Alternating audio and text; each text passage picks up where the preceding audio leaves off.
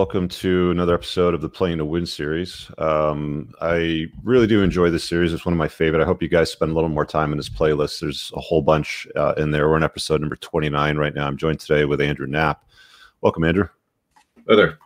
So we're going to be talking to Andrew a little bit about his background story, how he got into what he's doing right now. I mean, his current role is with Green Mountain Flower Company, which is basically focused much of its production, it seems, on mushroom/CBD infused products. But he's got a really interesting kind of like a Batman origin story, which I want to spend just as much time on as far as what the company's doing. But he's the head of sales and marketing at this company. But it didn't start that way for you. Like, this is one of your earlier intros into entrepreneurship. I know you're also into real estate as well, but you started from Idaho. You know, you're a young man in Idaho that was graduating school, and you're looking to, do something, as a man, as you're kind of thrown into the world, and you had a couple options. Talk a little bit about that origin story for yourself. Yeah, grew up in like super rural Idaho. So home county is maybe 3,000 people over, several hundred square miles up in the mountains, middle of nowhere. Really not a whole lot of options in that environment. I think the median income was like maybe 26,000 a year for a household in the town I grew up in. So pretty desolate. Dad was a nuclear engineer. Family kind of disintegrated when I was a kid, and felt kind of rudderless and directionless as a kid. So part of that discovery course was figuring out college or military. This was right at the height of the Iraq War. I was born in '87, so peak millennial, right at the middle of kind of my age demographic. But, the choice in 2006 when I was graduating was, either go into the military for this war that, probably like it didn't make strategic sense to me at the time as a high schooler. So I wasn't really enthusiastic about that despite coming from a military family, or go to college. So went to college in Boise, Idaho, studied philosophy, political science, that sort of thing. And then, also with great timing, graduated right in the middle of the financial crisis. So there's like no opportunity anywhere whatsoever.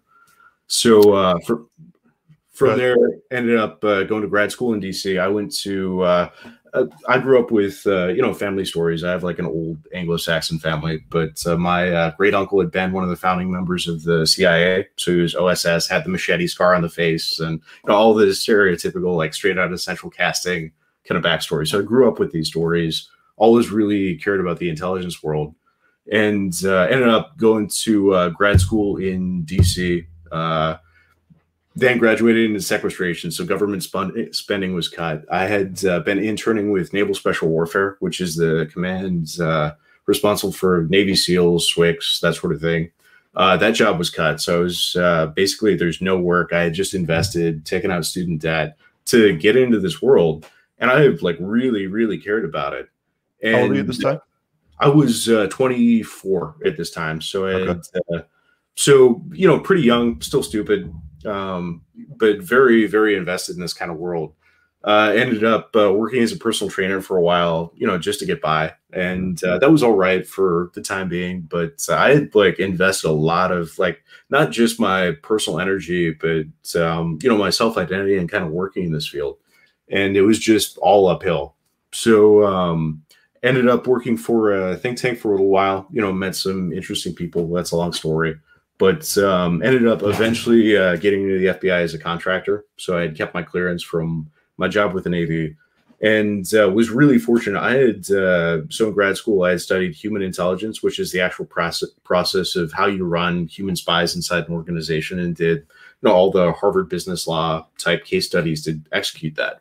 So I was fortunate to do something very similar inside the Bureau. I stayed basically in one unit. I was a targeter within the FBI, so managing a lot of these cases for, this is the height of the Iraq War. So managing, how ISIS interacts with people in the United States and Europe, everywhere else. It was pretty damn exciting. Like, I loved it and I miss it a little bit.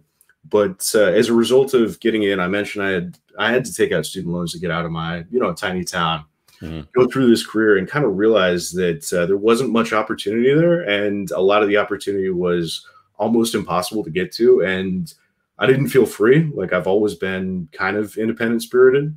And, going through that, just give you some rough examples. Most government employees, especially in DC, are you have guys that live with housemates or roommates in like a tiny apartment up until they're 35 on a government salary, and oftentimes making half the pay of their bosses. Their bosses will take all the holidays off. The analysts are responsible for, going into work on Christmas. I actually, I think I worked on every single Christmas day for some crisis or another. And, no bonuses for that or really anything. It's just, a government job. What's the average compensation for an FBI contractor in that role? So I had transitioned to a blue badge at the time. So I was an official government employee. For a contractor, you're talking the role I started in for what I was doing, I was making $48 a year. And then in Northern Virginia, losing 40% of that to taxes. Okay, so just absolutely brutal. Yeah. So I mean, like you're definitely living with roommates at that level of compensation, especially if you've got student loans and overhead, right? Exactly. Yeah. But I mean, like you said, it was a lot of fun because I mean, it sounds like you were watching, well, fun from the perspective of excitement and fulfillment with what you're doing. I mean, it's never fun to watch somebody die on a screen, but you mentioned that you watched a lot of, drone strikes and stuff like that. Like how much of that can you talk about?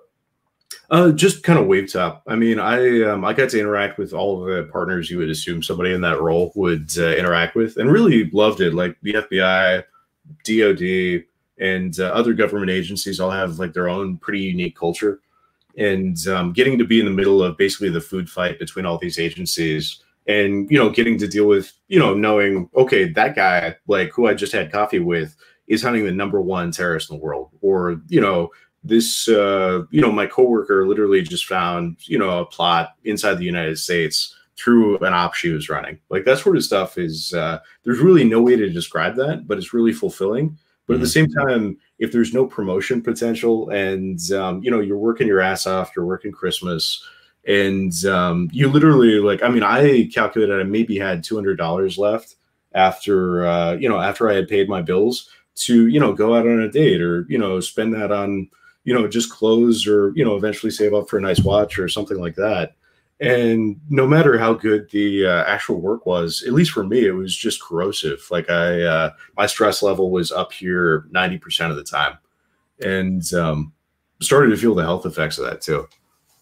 What's that show that they ran on Netflix for a while with that FBI profiler, that chick? She's always wigged out and on medications. What is it? Blacklist, or are you? Is this Homeland? Homeland, that's it. Yeah. Is that a fairly accurate representation of what guys can expect if they start working with that agency? There's a scene at the start of season 5 in Homeland where they're all sitting in the basement of the CIA and talking about how ISIS is sneaking into Europe. And it was funny watching that because I had literally been in that conference room like a day before.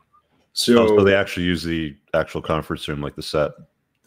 So Jack Ryan, that show actually used the CIA's headquarters building a little bit for filming, but for a lot of Homeland that was filmed in South Carolina, and it's some of it's just dumb. So, for example, they mentioned big like roads that are huge in Northern Virginia, like a 4 or 5 lane highway, and it's a 2-lane road in the show. So a lot of that, and a lot of the tradecraft and a lot of the storyline is pretty wacky for Homeland, but Homeland season 5 is super accurate. Like that was pretty close to real life.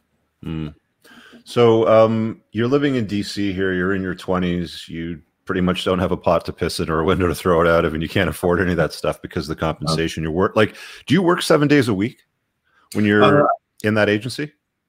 Pretty close. Yeah. I mean, the expectation is just to work the 40 and to kind of be a government employee. But on paper, but the expectation in real life, especially if you're managing anything with import, like anything that really matters, I was probably in there 6 days a week. And I mean, fortunately, they had a gym in the basement. So that's where I'd hang out on Sunday if, I had nothing else to do. But it was free. So, yeah, it's, I would say probably 50, 60 hours a week at the height of real height of the Syrian war. I'm talking about mid 2016, probably spent 70 hours a week in there. And that's for, again, I think I was getting paid $60,000 a year at the time. So, yeah, the business side of it, not that appealing. So overall, is this a career that you'd recommend guys get into or avoid? What's your view on that? It really, It really depends if you're, I mean, for me, it was kind of a patriotic thing and a little bit an identity thing. Like I wanted to know if I was good enough. And after getting in, like that was really important to me, is like, I want to make it in that field. But at the same time, if like imagine taking out, a significant amount of student debt for a job that you have $200 left over after you pay your student loans. Like if you want to, I mean, I'm a fairly traditional guy. I want the, wife, the kids, the, white picket fence at some point in my life. How old are you now? I'm 33 now. Okay. So, but and this was kind of like, I mean, to borrow a term, like this was kind of my red pill moment, was being in the middle of this and like trying to hold a relationship together and trying to, save up for a house and these sort of things, and realizing, you know what, at current trajectory, this is pretty well possible. And that was so slowly kind of realizing that kind of, I was introduced to your channel. I was introduced to a few other sources and started to really think through like what, I know I'm a capable person, but I'm clearly on a pathway that I wouldn't say getting taken advantage of, but the opportunity for growth and the opportunity for me to have, the basic things I really care about in life. I'm basically playing to lose, so to speak, or playing not to win. Playing not to win, so to speak. Like the opportunity for a win wasn't there. Yeah. You mentioned that you were kind of red pilled, having a conversation, being lectured on toxic masculinity by a girl that you were seeing. Can you talk about that a little bit? Yeah. I mean, that year, I think it was 2017, I had dated 4 women named Julia in a row, and Julia number 4 was gorgeous. But she had, a liberal job in DC. We agreed on like most, value stuff, being from a similar culture. But she basically like snapped at me because I said the word illegal immigrant, because people aren't illegal or whatever. And then gave me like easily a 2-hour lecture on toxic masculinity and how I'm being toxic and that sort of stuff. And it just occurred to me, like, I mean, she's gorgeous. She's probably one of the most attractive women I've dated, and I like her a lot, but it seems like I'm being shit tested constantly. And I can't win here. And why am I trying so damn hard to just get lectured by somebody that, I feel like I'm a reasonably accomplished person. Like I'm not where I want to be, but I'm trying my best to be, an ethical, grounded person. And I just can't win. Like this is just, I'm the enemy. And, after that, there was a moment that led to a little bit of personal bitterness, a little bit of anger. Relationship obviously, fell apart for natural reasons. But after that, it was trying to find some intellectual system or some approach to life that would, number one, be rewarding, also let me be myself, which, I couldn't really in a government job. Like your freedom's grossly constrained, both financially and just in terms of like even what medications you can use. And, after doing that, probably a year of kind of exploring, looking at the red pill movement, reading a lot of philosophy. I had been a philosophy major in college, and looking into entrepreneurship. So was watching your channel. I read Peter Thiel's 0 to 1, which, excellent book. Everybody should read, but kind of just realizing the math of, what a revolutionary idea looks like. And I had a friend at the time that, that I had known through church and that, still very close friends with. And this person was a U.S. Senate staffer at the time. And we started a conversation like, clearly the housing market's broken. Like it's not working if you have a majority of the population in most of these cities that can't afford any on-ramp into ownership. So we, progressively thought through a few methods, and it started to click like, hey, not only is this possible, you could really build like a revolutionary company to execute this process. So I can talk probably a little bit more about that later, but that was kind of the moment that, there are more options than this. And I, as good as it is to, have the security of, government work, at the same time, like I wouldn't feel personally, just like I wouldn't feel personally fulfilled if I didn't work in the intelligence world when I was like a, 17-year-old kind of watching spy movies. At 26, 27, I wouldn't feel fulfilled if I didn't pursue building a company, being free, like creating value, being out in the world, all those sorts of things. So just kind of became the next step. Did you stay in DC or did you move from DC? Like, where are you now? So I'm actually in the DC area right now. I had moved to Austin, Texas for a while, which was, pretty great experience for a city, easily one of the best cities in the United States. That's one of the big hubs for startups right now. Really is, yeah. So about 33% of the economy in Austin is all tech companies. All the Silicon and Silicon Valley is, basically south of Austin. Like all the chip manufacturers, tons and tons of startups. A pretty healthy scene there. I had getting out. So the transition from government to entrepreneurship, you don't know a lot of shit, and I made some mistakes. I tried to work with somebody that I considered a friend at the time and somebody I'd known for a lifetime, and had some really fundamental disagreements. Their mental health wasn't in great spec exactly, and it became very apparent to me going through this process that, number one, this person can't build a company, sees me as a threat to their masculinity, and has some mental stuff that will probably embarrass the company if they go on a tirade 20 beers deep at a bar or anything like that. So, and then COVID hit. So it's like, okay, this is pretty damn clear. Like, time to walk away from this. I've learned a lot. That method's not going to work. And then have spent most of the summer kind of rebuilding from there. The guy that you partnered with that business, and I'm not a big fan of partners in business unless there's like a true complement, right? Like there's a good synergy. Like I think Steve Jobs and Wozniak are probably one of the best examples, because Jobs was the outside guy. He was the guy that would stand on the stage and push the marketing. He was a big idea guy, and then Woz would sit in the back, kind of making all the shit. But it usually doesn't work out that way with a business partnership. I mean, the failure rate with business partnership is probably just as bad as marriage, to be honest with you. It's probably even worse. Why did you think that it was going to work out? Like at the time, why did you sign up with a partner? So at the time, like, number one, I wasn't familiar with it, and this person would seem to have been successful. So they had some capital to invest and a software background. And, I wouldn't slander the guy. This person is absolutely brilliant. Like, when we were friends, when we were younger, like one of the most, outstanding people I knew. I didn't know how much their mental health had deteriorated. And also evolving in terms of, like, this person would brag about manipulating me to my face, not to mention third parties, and would interrupt and talk down to me in pitch meetings and that sort of stuff. So like clear. Was this early on, or was this into the partnership?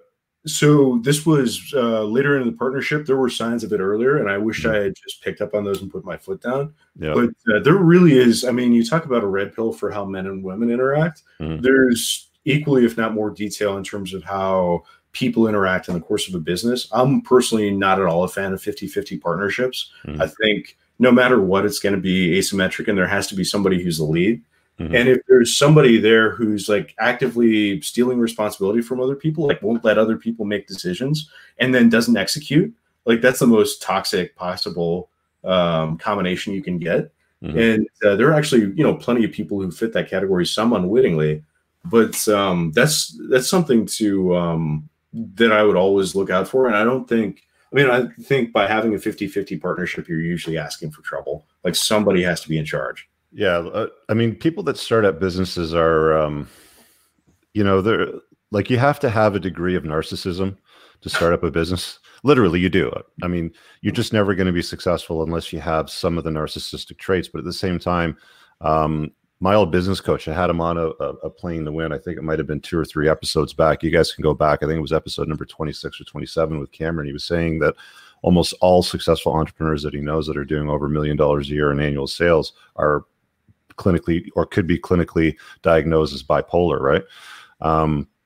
It's a bizarre thing, because you're celebrated when you go and create something that has some impact, and you're often admired by many people, but nobody truly understands the kind of crap that you go through as somebody that's the founder or the co-founder of the business, because Playing to Win is not easy. It's pretty fucking hard, actually. Like the mindset is the starting point. But so I mean, like you had that mindset shift. You're like, okay, so I tried this with this guy. He's clearly not going to work out. COVID hits. And then you get involved with this mushroom CBD infused supplement or a nutraceutical company. Yeah. So I had the good fortune of meeting like really quality advisors, and one of those introduced me to Green Mountain Flower Company. So they're kind of a growth stage CBD company based in Austin, one of the oldest CBD dispensaries in Texas and in Austin specifically. And, being growth stage, they didn't have a sales presence. So my advisor basically asked me, hey, let me set you up here. We'll work on the real estate stuff later. But for right now, it's, kind of about, using our time appropriately. And there's a role here. So started with that about 3 months ago. So right now I'm managing I'm VP of sales and marketing. That covers wholesale, that covers affiliate marketing, that covers pretty much the whole stack, everything from cold calling all the way up to, more strategic management, let's say a grocery store or somewhere else. I had not tried CBD personally before, being in government, and I didn't experiment with it after I got out. So trying it for the first time, especially after, I had a coworker, I found out a few weeks ago, she literally cracked a tooth in half because of the stress levels, just gritting her teeth all the time. It would have been nice to have something like, CBD in that environment. But after trying it and kind of seeing the different scope of, different products, all 100% organic, organically derived, made for the human body, and kind of seeing the business potential of that, as well as just in terms of, psychological health as an entrepreneur, and also just psychological and physical health generally is kind of not just a maintenance thing, but also a supplementation thing to, feel decent and be able to, conduct your business in a responsible way. So it's pretty competitive when it comes to CBD type of products. I mean, I think from 2012, 13 to at least the last few years, I've seen a lot of companies pop up that are selling CBD oil products that, like maybe vape pens or anything like that. Like the whole delivery system changes depending on who's putting it out there, but there's a lot of competition for CBD products. I mean, can you talk about the different kinds and what the benefits are? Because I've got a note here from you. I mean, you basically messed up your rotator cuff, but you couldn't supplement with CBD at the time because you were working for the government. I guess they P-test you, and that would have got you fired or something. But you can have, yeah. But I mean, you can have sons of politicians do blow off a stripper's butt, and they're totally fine, right? Yeah. But so talk a little bit about that interest in CBD and why you basically doubled down on it. I mean, that's a very, very competitive space. I mean, for me, I don't like physical products personally, and it's also a very competitive space. But I mean, you guys seem to have a great product. I mean, I've been using it for the last couple of months. But talk to me more about the CBD component of it. I also want to talk about the mushroom stuff separately. Yeah, we're definitely a quality play. There's a lot of CBD out there. A lot of stuff is just white labeled, and you'll have one producer producing for volume, and then a lot of these different brands that are selling basically the same thing. Where does it mostly come from? Does it come from China? Is it like a powder that's reconstituted? Thankfully not. Definitely for us. So we grow our own in Colorado and bring that to Texas. We also, for smokable flower, get that from Vermont. So, but all of our, everything we make is number one, American made, 100% within the borders. And also we lab test every single batch we have for output, for quality and freshness. There are a lot of pitfalls in the CBD industry, especially when it comes to manufacturing quality. You've got, I won't mention specific competitors, but you've got certain bigger companies that have struggled with mold. So you'll order a tincture or something and it'll come and basically mold will come out when you open the package. So for us, at least, everything that we have has a 1-year shelf life. And when it's delivered, it's we've only had that product for usually a month at most. So maintaining the best freshness for that. When it comes to different products, obviously people are putting CBD in a lot of things. We have a handful of unique products. One of the top ones we have right now is Nano Forever Natural Hemp, kind of a long name, but it's the first water-soluble coffee supplement. So taking that is a lot like taking L-theanine in an energy drink. It'll mellow out the caffeine. So a lot of the coffee shops we wholesale to sell out rapidly. But what it does is you combine it with your coffee, but instead of getting the jitters or starting to get distracted, usually you can keep pretty close focus for several hours. And that's kind of, it's a little bit biohacking, but it's also just using CBD appropriately to modulate the stimulants that you're taking. So that's one of our headline products, selling super well. We also have a handful of classic tinctures, so a classic oil that's absorbed through the liver, and usually get about between 15 and 40%, depending on physical health. in terms of bioavailability. So a lot of places produce that. Ours is an extra strength, so it's 2,400 milligrams per bottle, which is pretty high by industry standards. And then I mentioned the coffee additive is water soluble. We also have a handful of water soluble tinctures that are very close to 100% bioavailability. So you're talking about 5 milligrams doing the job that 30 milligrams of oil would normally do. So much more efficient when it comes to bodily absorption. I skipped over this question, but I made a mental note to ask you what was it that brought you to my channel? Because for most guys, it's usually some kind of trauma. I'm not sure if somebody introduced you or if it's, you're on the homepage one day and YouTube recommended a video, but how did you come across my stuff? Honestly, I think I searched it on YouTube, and I was, trying to figure out some personal stuff after a tough breakup, and kind of thinking like after Julie number 5. Right. Yeah. To anticipate Julie number 5. But after kind of going through that, like, it really occurred to me I was doing something wrong. Like, clearly I'm making the exact same mistake over and over. And, all of the, so-called adults I know, you people 2-3 generations older than me, seem to make these mistakes too. It would seem to be best practices. Like, if somebody really cares about best practices to try and identify like an intellectual system, your channel came up, I think, either number 1 or number 2, and started watching through that. So, yeah, it's interesting. I've started to notice that a lot of, like, as you described Julie, who is feminine, beautiful, one of the most beautiful girls that you've dated, it's starting to become obvious to me anyway that, there's a lot of guys that'll say, oh, just stay away from like short-haired, obese, tatted up, purple-haired, unemployed or coffee barista chicks that look like total toxic feminists. And that's not enough anymore, because feminism has, in its toxic form that we deal with today, like, the sort of example that you talked about where you got lectured for an hour about toxic masculinity because you mentioned something about immigrants being illegally placed in the country. There's a lot of very beautiful women out there that have the toxic version of feminism infused in them. So it's not just enough to avoid what looks obvious. You actually have to spend time with women to see where their headspace is actually in. It's one of the longer things that guys will need to do as they're spinning plates and dating is, okay, well, what is this chick's opinion about certain things that toxic feminism feeds to women? Because it's everywhere. It's unavoidable, right? Yeah. And I mean, this is a topic we could probably talk about for a bit, but I mean, women my age, especially, peak millennial and a bit younger, are told that, they need careers, they need to, forget about having kids. So complete antinatalist kind of attitude that absolute sexual freedom is good. And, whatever, we can think what we think on that. But they're also told they need to, live in a tiny apartment and just, spend 60, 70 hours a week working. I mean, who tells you all those things except somebody who just wants to keep you at the mill, like to, keep you working, to have you live a meaningless life, focus on, sexuality and consumption as opposed to like really important, personal and spiritual growth. And plenty of women are going through that process too, and kind of thinking, you know what, I've been lied to. I'm going to miss out on having kids and a family, and I need to realize a way to, have something better than that.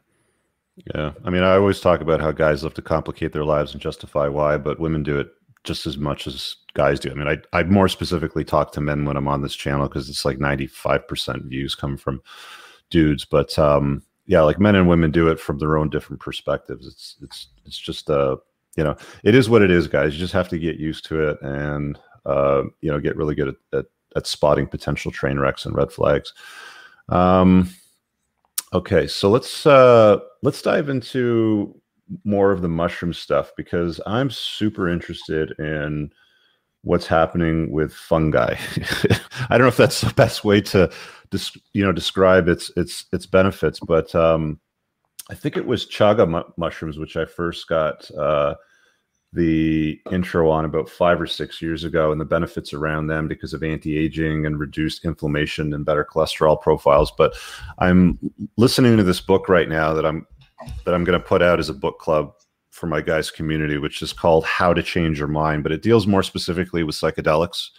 Again, more specifically psilocybin, and a little bit of talk in there about LSD, but it's mostly about mushrooms.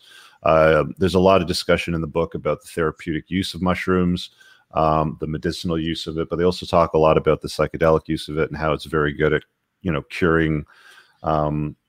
Like none of this stuff has psilocybin in it, just to be clear. The sort of stuff that Andrew puts together out there with CBD is the non-psychoactive stuff.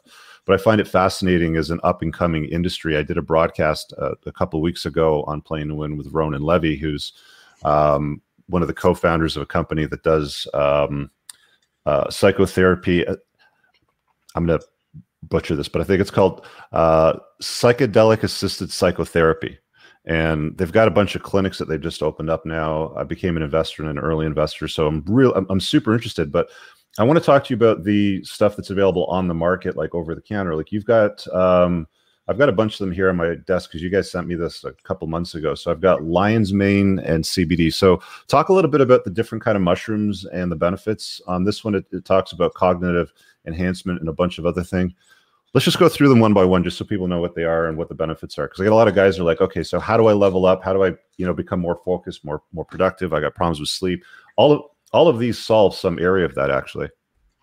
Yeah, lion's mane is actually our top seller right now. So that's a nootropic. It's plenty of research out there that's pretty easily accessible. But for lion's mane specifically, it is very close to what the myelin sheath around your neurons uses. So starting close to that.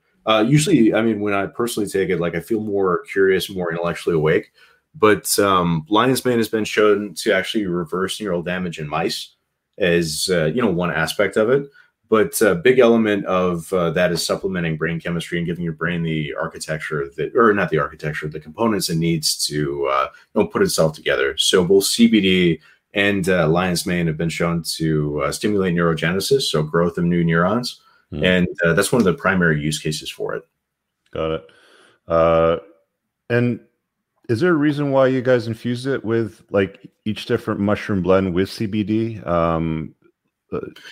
So it's really kind of two sides of the same equation from a supplemental standpoint. So CBD is a much more simple compound, and your body's endocannabinoid system basically runs everything. So it runs your mood, runs your immune system, runs a lot of other aspects of your life, your sleep cycle.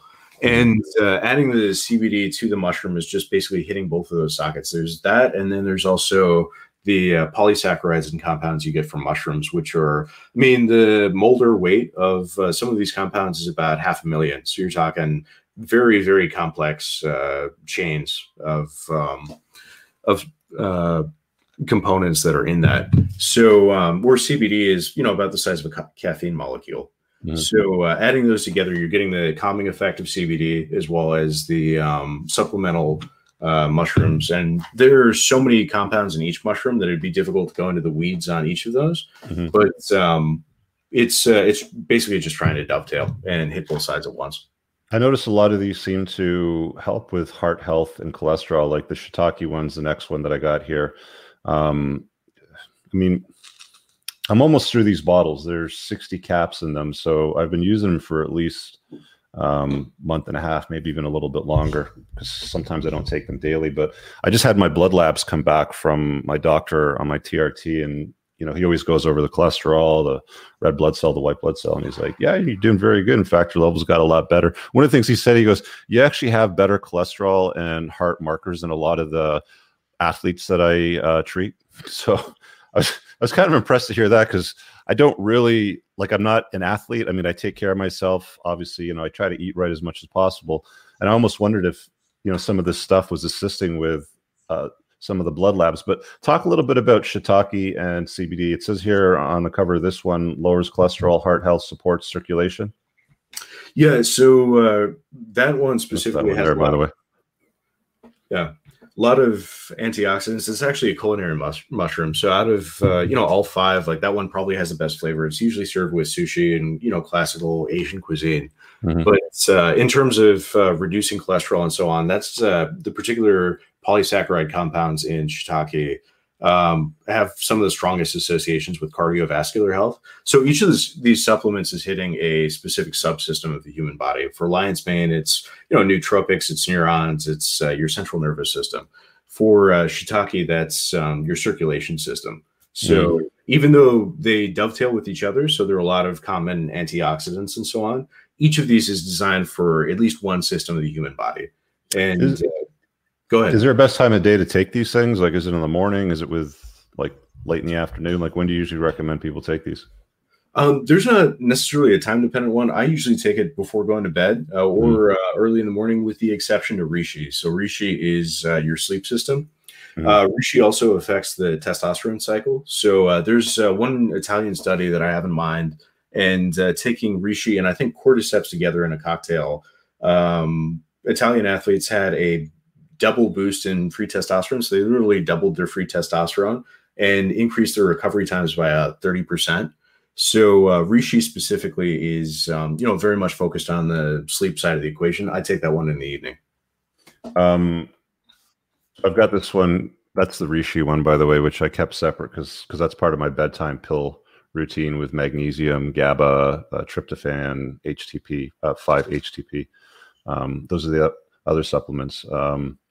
Sleep's been good for me. I mean, I've got an Aura ring that tracks. A lot of you guys have asked me what this ring is. It's just a health tracker ring. But you talked about reishi, so I'll set that aside. By the way, guys, if you want to grab any of these products that Andrew's talking about, I put a link in the description. I'll pin it in the top comment when I get off the broadcast, but I'll drop this in the chat here. It's Green Flower Mountain Company, and that link already has a 10% discount code that I've just dropped there. Andrew gave me that this morning. So if you want to grab some of this stuff and check out, you'll get the 10% off. Talk about the chaga mushroom and why that's important. So you got chaga and CBD as well. That's anti-aging, reduce inflammation, lower LDL cholesterol. Yeah, so chaga is, it's one of the few mushrooms that doesn't have an Asian name. It's actually a Russian, or it's more used in Russian cuisine, but it's a conch that'll grow on a birch tree. But traditionally, it's boiled down to make a tea, and or coffee drinks, that sort of thing. But chaga itself is primarily used for the aging process. So you're affecting like the telomeres on your cells, and in terms of reducing inflammation, again, that's very similar to CBD, but chaga itself is more than any of the others. Chaga is a general purpose supplement. All right, and I got another one here with turkey tail, immune support, free radicals, antioxidants. Yeah, turkey tail is probably the most tailored specific one, but a lot of research out there on turkey tail and cancer medication. So a lot of people, when they're undergoing chemotherapy, will take turkey tail as a supplement to that. A lot of studies seem to indicate that it helps the body's immune system recognize free radicals and recognize, basically carcinogens, dying cells, and help flush that out of the system. So, a handful of different studies like this isn't a medical claim by us. It's just, citing what's in, current circulation and study. But turkey tail, more than any other, is an anti-cancer and pro-immune system supplement. There's some other stuff on your site as well. I mean, you gave me a stick. It was a CBD stick, I think, but it was infused with lavender. There's a few other ones. I don't take any products that have lavender in them because I know that they're estrogenic in the male body. So I try to stay away from those because I'm already a fast converter of estrogen to, testosterone to estrogen with my AI system. But talk a little bit more about some of the other stuff that you guys have and what you're working on in the future and why you're working on that. You obviously don't want to give away trade secrets to the farm, but what are the next steps for you in the company? Yeah. You're mentioning the balm. The balm's one of our oldest products. The lavender is there to get CBD through the skin. So if you have a shoulder locked out or something like that, I use it for delayed onset muscle soreness. Yeah, I actually gave the stick to my dad because he's got a bad knee, so he puts it on his knee. Yeah, it's so for kind of physical pain, either musculoskeletal or based on an actual skin issue. That's what the balm's for. The balm comes in tins, sticks. We have 3 sizes of it. Other products too. So we just last week, and this is a little bit into the weeds, but we started getting Delta 8. So Delta 8 is a similar to THC. It's very chemically similar to THC. But how it's legally derived in the United States, you have cannabis, which is anything over 30 bips of THC, like Delta 9 THC. Mm-hmm. And then with hemp, if you take hemp, transfer the THC or chemically process the THC into CBD, so it's all CBD, you can change that CBD again to get Delta 8 THC. So it's legally derived THC. And we have, we're getting these on the site as we speak, but we have both vapes and gummies for that. Really, it's a sleep supplement. So I've been taking that for a couple of weeks now. And with 30 milligrams of Delta 8, you're talking, I've been getting 10 hours of sleep, just knocked out and waking up in a great mood. What Delta 8 is specifically is a neuroprotective. So you're talking about, again, affecting the nervous system and, deepening the REM cycle and that sort of thing. So that's one of our newest products. And it's not really, I wouldn't characterize it as recreational. Like it definitely, I mean, it can taste good. It can, be fun to take in the evening. Not nearly the same kind of high that Delta 8 would give you. You don't get paranoid. You might get the munchies at the worst. Mm-hmm. But for the actual kind of use cases for that, that's kind of the frontier for right now. The coffee supplement water solubles are kind of a pillar for us. Like we're one of the very few companies that has nano emulsified CBD. So that's in terms of the output you're getting, significantly better. Talking about going from getting a trace amount of an oil to getting almost 100%, and being able to. If somebody likes coffee but they get the jitters from the coffee, you're saying this will actually let them enjoy the coffee, but they don't get the jittery component of it because of CBD oil? Exactly. So you're talking about, and sometimes I'll combine it with a cup of coffee and maybe a cigar or something. Yeah. But the way that CBD acts, especially when it's emulsified like that, is a lot like L-theanine, and in terms of regulating the jitters that you get out of a stimulant. So whether it's nicotine, caffeine, some other stimulant, what it's going to do is give you, like, one cup of coffee, I'm usually good for an hour. A cup of coffee with especially water soluble CBD in it, good for 4 or 5 hours of just straight work and not losing my flow state. So that's one of the primary selling points of kind of that aspect. Okay. Did you want to talk a little bit about, and we've got another 5 or 10 minutes left, before we need to start to wrap up, but did you want to talk a little bit about the other stuff that you're working on? I know that you're also in real estate. Again, this series is really about dispensing some wisdom to guys out there when it comes to playing to win in life rather than playing not to lose. I mean, the sooner that you can learn that skill in life, the better off that you're going to be.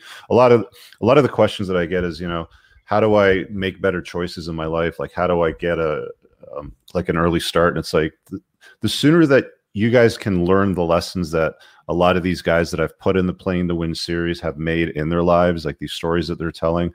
I guess what I'm driving at here, Andrew, is what advice would you give yourself if you could go back into a time machine when you were leaving school in Idaho and you're like, okay, I've got military, or I can go and work at the Walmart sort of thing. Like, what sort of lecture would you give yourself aside from the fact that there is no such thing as toxic masculinity? There's just conventional masculinity. Yeah, that would be a long lecture. I'm not sure I can afford a time machine to go back that far, but in terms of advice my younger self, I mean, debt sucks. Like, there's no two bones about it.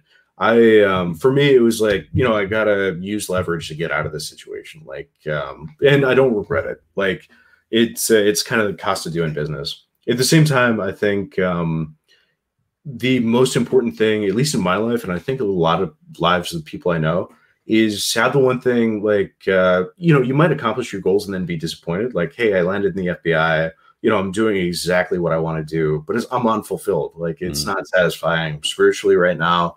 Definitely not financially satisfying. For me, I would, was there a period of your life where you found the frustration and the lack of satisfaction in the job that you were doing with the FBI, where it's like your soul was dying every day doing it? Yeah, definitely.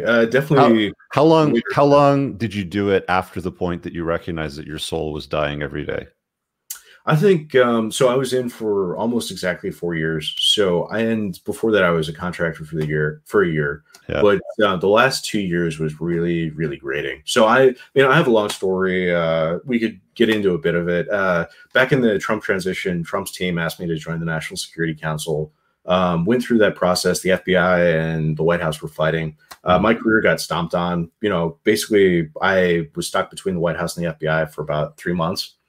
And that's a super long story, but especially after that, like, I mean, I felt like I was sort of playing to win. Like, I mean, imagine being 29 years old and being in the White House and like not dictating, but assisting in terrorism policy and being like the number 3 guy for that. Like, that's exciting to be in. Like, I already had, picked out what I was going to get myself and that sort of thing. And I took the piss test, all the rest of it. But after that, like, basically after I was stuck in limbo for, several weeks, I kind of realized, hey, this is not going to happen. Like, I'm going to go back. I'm going to be stuck in that job. I went through the agent process. Year after that, I had sterling test results, all the rest of it. Got to the very end, and then they told me no. And the FBI itself was and is a fairly like insular kind of political environment, and I don't harbor any malice towards anybody. But after going through that, I'm like, why would I stick around and reapply? And why would I continue to take like a salary that I can't afford, a lot of the basics? Like, I can get by with housemates, but that's not life. Why would I do that as opposed to leave and like trust myself and take some risks and go do it? And I mean, the fact of the matter is most people who live life have a lot of risk on the table that they absolutely could take, that they're not taking. And that's the asymmetric part of it.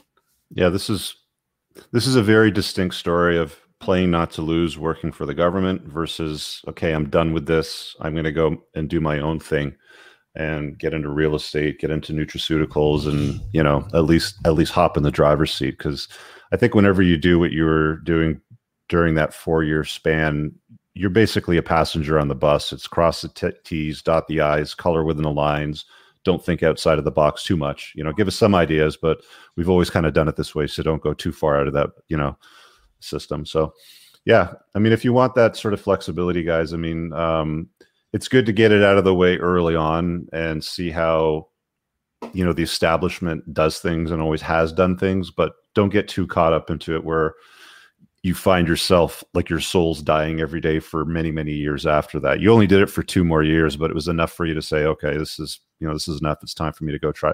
Well, just on a final question, was the relocation from the DC area to Austin pivotal in the shift from, playing not to lose to playing to win? Like, was the environment a big part of that too?